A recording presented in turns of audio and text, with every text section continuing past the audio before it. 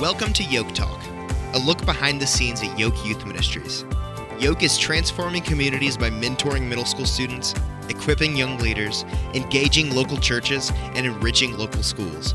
And in each episode of Yoke Talk, we have a conversation with the people who are making that happen. Hey Yoke family, Jonathan here. And I'm Eli. And we're back with another season of Yoke Talk. And as we were discussing things that we wanted to talk about this season, we just felt like we could not ignore this violence that's shaken our community and how it's impacting the kids that we serve. Yeah, as I'm sure that our listeners will be aware, 4 students from Austin East High School, including Justin Taylor, Stanley Freeman, Janaria Muhammad, and Jamarian Gillette, have all lost their lives to gun violence just since January. Most recently, Anthony Thompson was shot and killed by police after he was found on campus with a gun in his possession. And we think it's important to say that this is not an Austin East problem. It's not just an East Knoxville problem either. These are our kids, and this is our problem, and we want to be a part of the solution, and we know that you do too. Yeah, you're exactly right, Eli. It's with that in mind that we're bringing you a series of interviews this month with friends and partners who, like us, have dedicated their lives to serving young people. We want to know what the issues are and how we can help. And we also want to know how God is already at work through our friends and through the ministries that they're involved with. So as we learn, we'll be praying for peace and for protection for our students, for our teachers, and for our community partners. And we'll be sensitive to the ways that God might use us to answer our own prayers. Well said. Now let's meet this week's guest.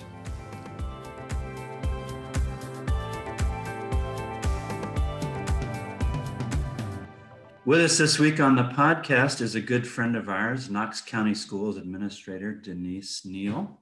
How you doing, Denise? I'm doing pretty well today. Good. Thanks for joining us on the Yoke Talk podcast. Why don't we start just by having you introduce yourself a little bit? Tell folks who you are, what you do.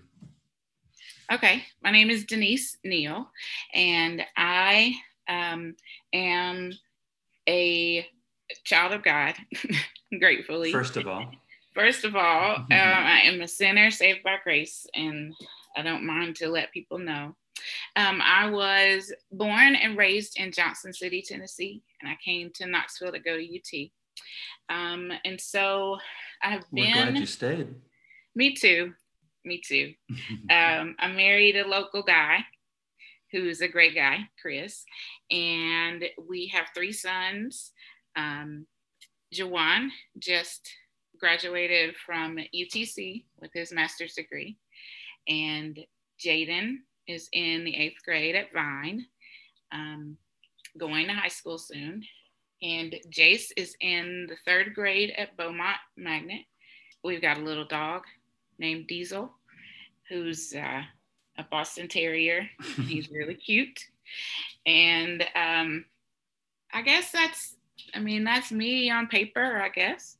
I have worked with Knox County Schools for 20 years. Wow, congratulations. Thank you. I am at that point where I'm starting to add up all my retirement accounts. Like, I need to work on this and that and this and that, and that's exciting. This is my 5th year at Vine. You're not old enough to retire. I know. I started when I was like 13, I think. So it's exciting to be thinking about 30 years. But 5th year at Vine, but I am not a stranger to District 1 and what a lot of people would call our inner city schools, I guess. Mm-hmm. In Knoxville. I also worked at Austin East for 4 years before I went to Vine.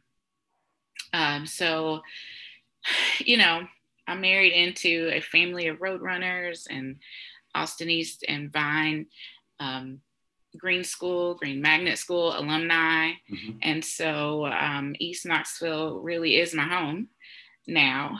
And I care a lot about a lot of people in this part of town. I'm glad that you brought up your faith. First of all, I think that's important. I'm everywhere I go. whenever I have an opportunity to talk about it, I talk about how many of God's people he has working in our school system, especially in my neighborhood, which includes Green and Vine and Austin East. So we're very grateful to have you there. And you're an assistant principal at Vine? Yes, I am. I work with 6th grade this year, the babies of the school. We were joking about it yesterday. There is such a disparity between 6th grade and 8th grade. It's just amazing to me how kids grow in that 3-year time span. They do. I was telling someone yesterday that I'm glad they grow so much, because it would be a shame if they stayed the way they were in 6th grade. They really are just babies. They are, learning about themselves. And finally, I think it's developmentally appropriate, but finally beginning to see the world from other people's points of view, and are beginning to really understand what it means to have empathy and what it means to think about other people, and that to think that their actions affect other people. I think that really begins to happen in middle school. So I'm glad to be a part of it. Yeah. Well, we're talking this month on the podcast about this issue of youth violence.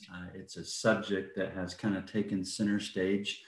It's a citywide problem, but a lot of the focus, as you know, has been right here on our neighborhood. And so I wanted to hear from you. Man, you're connected not only as an administrator in the schools, but as you mentioned, you're also a parent. So I want to hear from you. What do you think some of the issues are? What are some of the challenges that our students are dealing with that you think contribute to this issue of youth violence? I think I'll start with broad issues and kind of come to maybe zoom in a little. But yeah, I know there's not one thing you can point at. They're multi-layered. No. They're all interconnected. Yes, but obviously racism and poverty. Years and years and years of poor people concentrated in one place for whatever reason is one of the reasons that I think community is struggling. I think our community is struggling to have community. I feel like kids don't feel as connected as they could to the person next door, or the person down the street, or, the person 2 blocks over. And I think some of the big issues are racism, poverty, just sometimes a sense of helplessness and hopelessness too.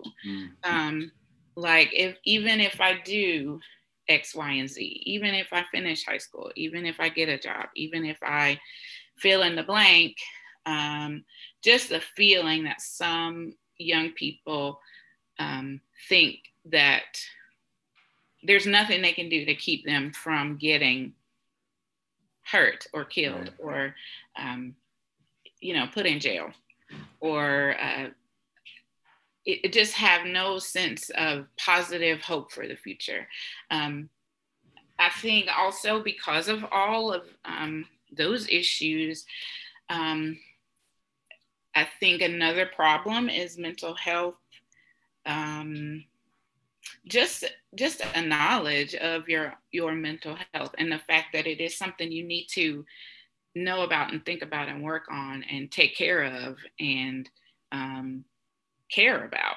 I don't think people in our community realize what trauma is and how it affects your being, your brain, your emotions, your feelings, your responses to things, your responses to people, your relationships, So it's not, a nice outline of issues. It's a multifaceted issue.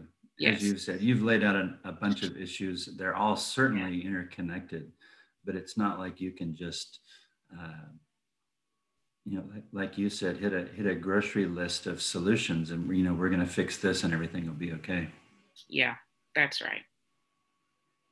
One of the things that I see, and I don't think folks who are not familiar with our community have a hard time understanding. I think you kind of touched on a little bit, is the idea of aspirations. You're talking about generational poverty, and kids don't even have an imagination for something different or something better. And, I hear a lot of folks saying, well, all you got to do is work hard and get good grades, and you can go to college and you can be whatever you want to be. And I don't think people understand the limitations of just a general lack of imagination, having never seen that before. I agree with you. It is difficult for you to imagine something you have no capacity for, a job that you have never seen in action, So when you start talking to kids in elementary school, what do you want to be when you grow up? Well, if they've never seen,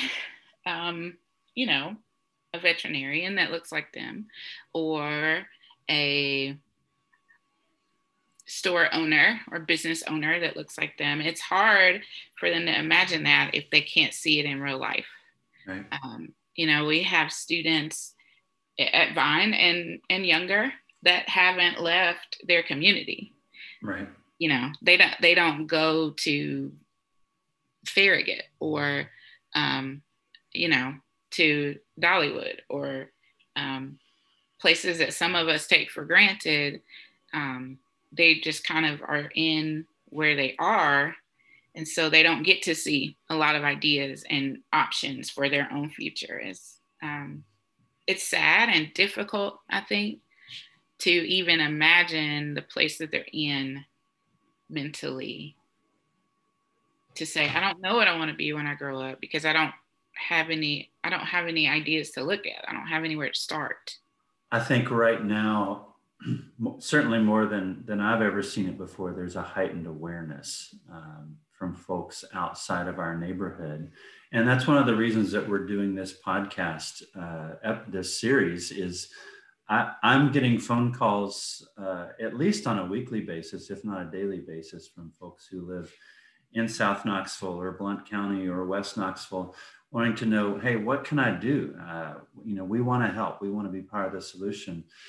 What would you think, what would you say are some ways that people who don't live in our neighborhood can be a part of being a positive influence, or having a hand in the improvement of our neighborhood and the challenges that we're facing? I would say, especially from my point of view, is that you could pray for the people that are in the schools every day. You could pray for the administrators and the teachers and the counselors, the people that are the touch points with the children every day. Yeah. For our stability and mental health and clarity with the children, that we can keep the focus on their future and helping them to get there. And that even we would not get clouded with, well, he acted that way, or he did that, or they should know better than that, or, just kind of keep in the course. I would also say, kind of in a broader sense, that we could pray, or someone else could pray for the powers that be, like our elected officials, our school board members, and even our future school board members, and our city and county representatives, that we could kind of raise up, and God would raise up some people who are interested in changing some of the systems that are affecting these kids, not just people, Right. Because when you're trying to undo something institutional, you need to make institutional changes. And so, Right. you know, we need to pray for our future and current representatives. I would also say that we need people who are working with young people and leading them to Jesus, no matter where, so the young people at churches in our area, the youth leaders in our area, that they are continuing to stay the course and help the children meet Jesus. This one might be a little more, I feel like it's a lot more realistic. But our children and families need mental health services that can come easily without waiting lists and without, 6 months of you got to work through this to see that, to do this, to do that. They need some real time family counseling, individual counseling. The kids need counseling, even if it is, at school or through school. We at Vine have amazing guidance counselors, but it is not technically their job to give individual counseling to kids all day long. But I would say 65-75% of our students need somebody to talk to. They need to learn how to process feelings and emotions in appropriate ways. They need to learn how to just kind of cope with life in ways that are helpful and not things that will get them in trouble. Right. I had a little boy right after this, Anthony got shot. His teacher was kind of reviewing, what happened and why we had to go into lockdown. And he was processing what happened, but it came out as, well, what would you do if there was a gun right there and somebody went pow, pow, pow, And so in the school system, that's a threat. And we have to treat it like a threat. And we have to go through all these discipline rules and procedures when, if he would have said that same exact set of words in a counseling situation or a group situation, it would have led to a totally different outcome as far as, you are processing what happened yesterday. Let's dig into that, And so I wish that we had more spaces for our kids to talk and for adults to listen. I was really encouraged at the Change Center. They had a forum for kids to just come and talk. And we were able to get all of the comments from the kids. And it's just powerful what they have to say and what they're thinking about and questions that they have. And I think we need to let the kids talk more so we can know how to help them. Yeah. There's a lot to process there. I heard you talk about the importance of mentoring and maybe coaching, all the way up to, the mental health care and certainly family support services, and then structural change as well. So it's not, as you said, an easy fix, but I think we can't be satisfied with the status quo if the status quo, just because the status quo works for us. We've got to be concerned about those that it's not working for. So I appreciate that complicated answer. Before we leave today, before we close, I want to hear from you too. I know the bad news makes the media, but I know there's a lot of good news too. So tell me something good, maybe someplace that you see God at work, whether at Vine or in the neighborhood. God is definitely at work. I think about this week and the big AE soccer game and how many of those AE soccer players were little Vine soccer players. Got big, didn't they? Yeah. And how, the things, when people pour into our kids, you will never know the payout. You will never know what they're going to do in 3 years, 4 years, 8 years, 10 years, 12 years. And so that's just this week, one little snippet of, wow, God, you really did want us to fight for that little soccer team at Vine. Yeah. I think about staff that I talked to this week. And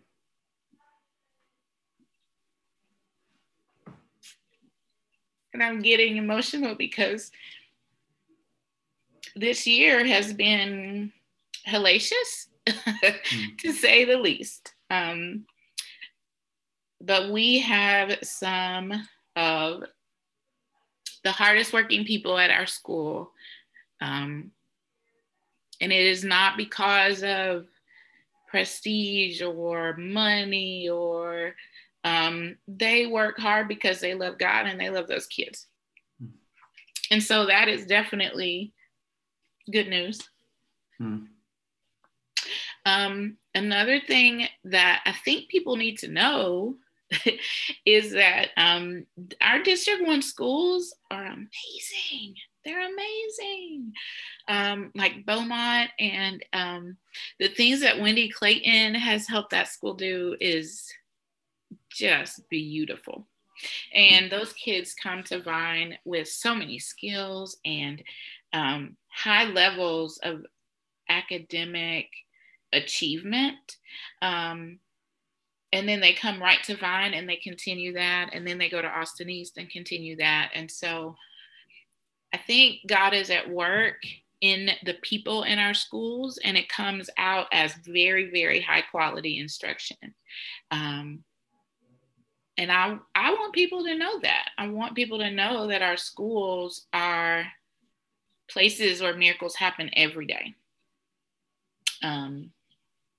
Because of the heart that people have for the children. Something else that I've been really blessed to see is some different pieces of the pie in my life are coming together as far as, time in college I spent with InterVarsity and the young people that are kind of coming up on campus at UT.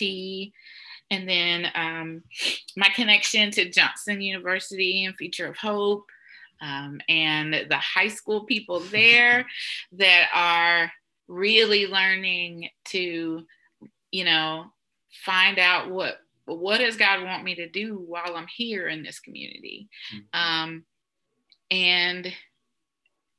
I don't know, it's just God is everywhere, and I'm so appreciative to just play a little part,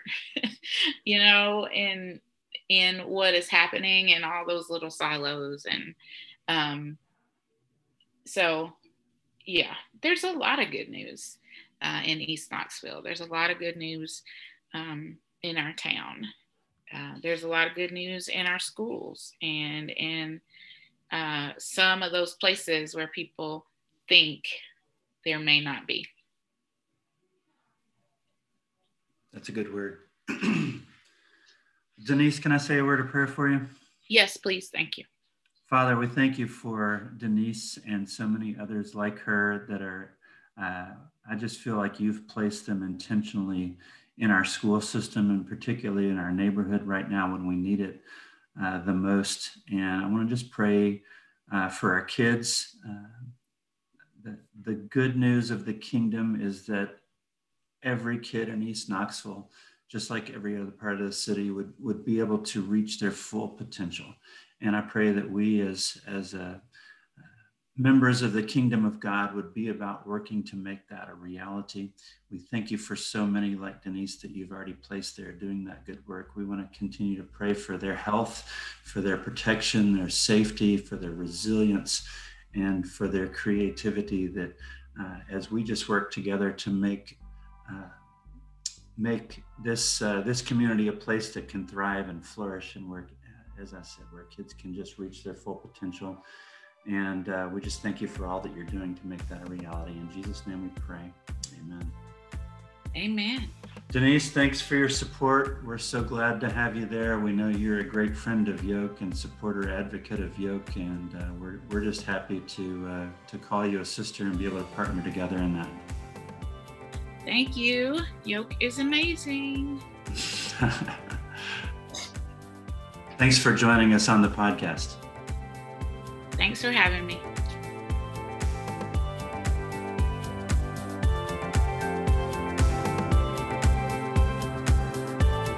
To learn more about Yoke, visit yokeyouth.com. Subscribe to this podcast on iTunes so you never miss an episode. And follow us on Instagram at Yoke Youth.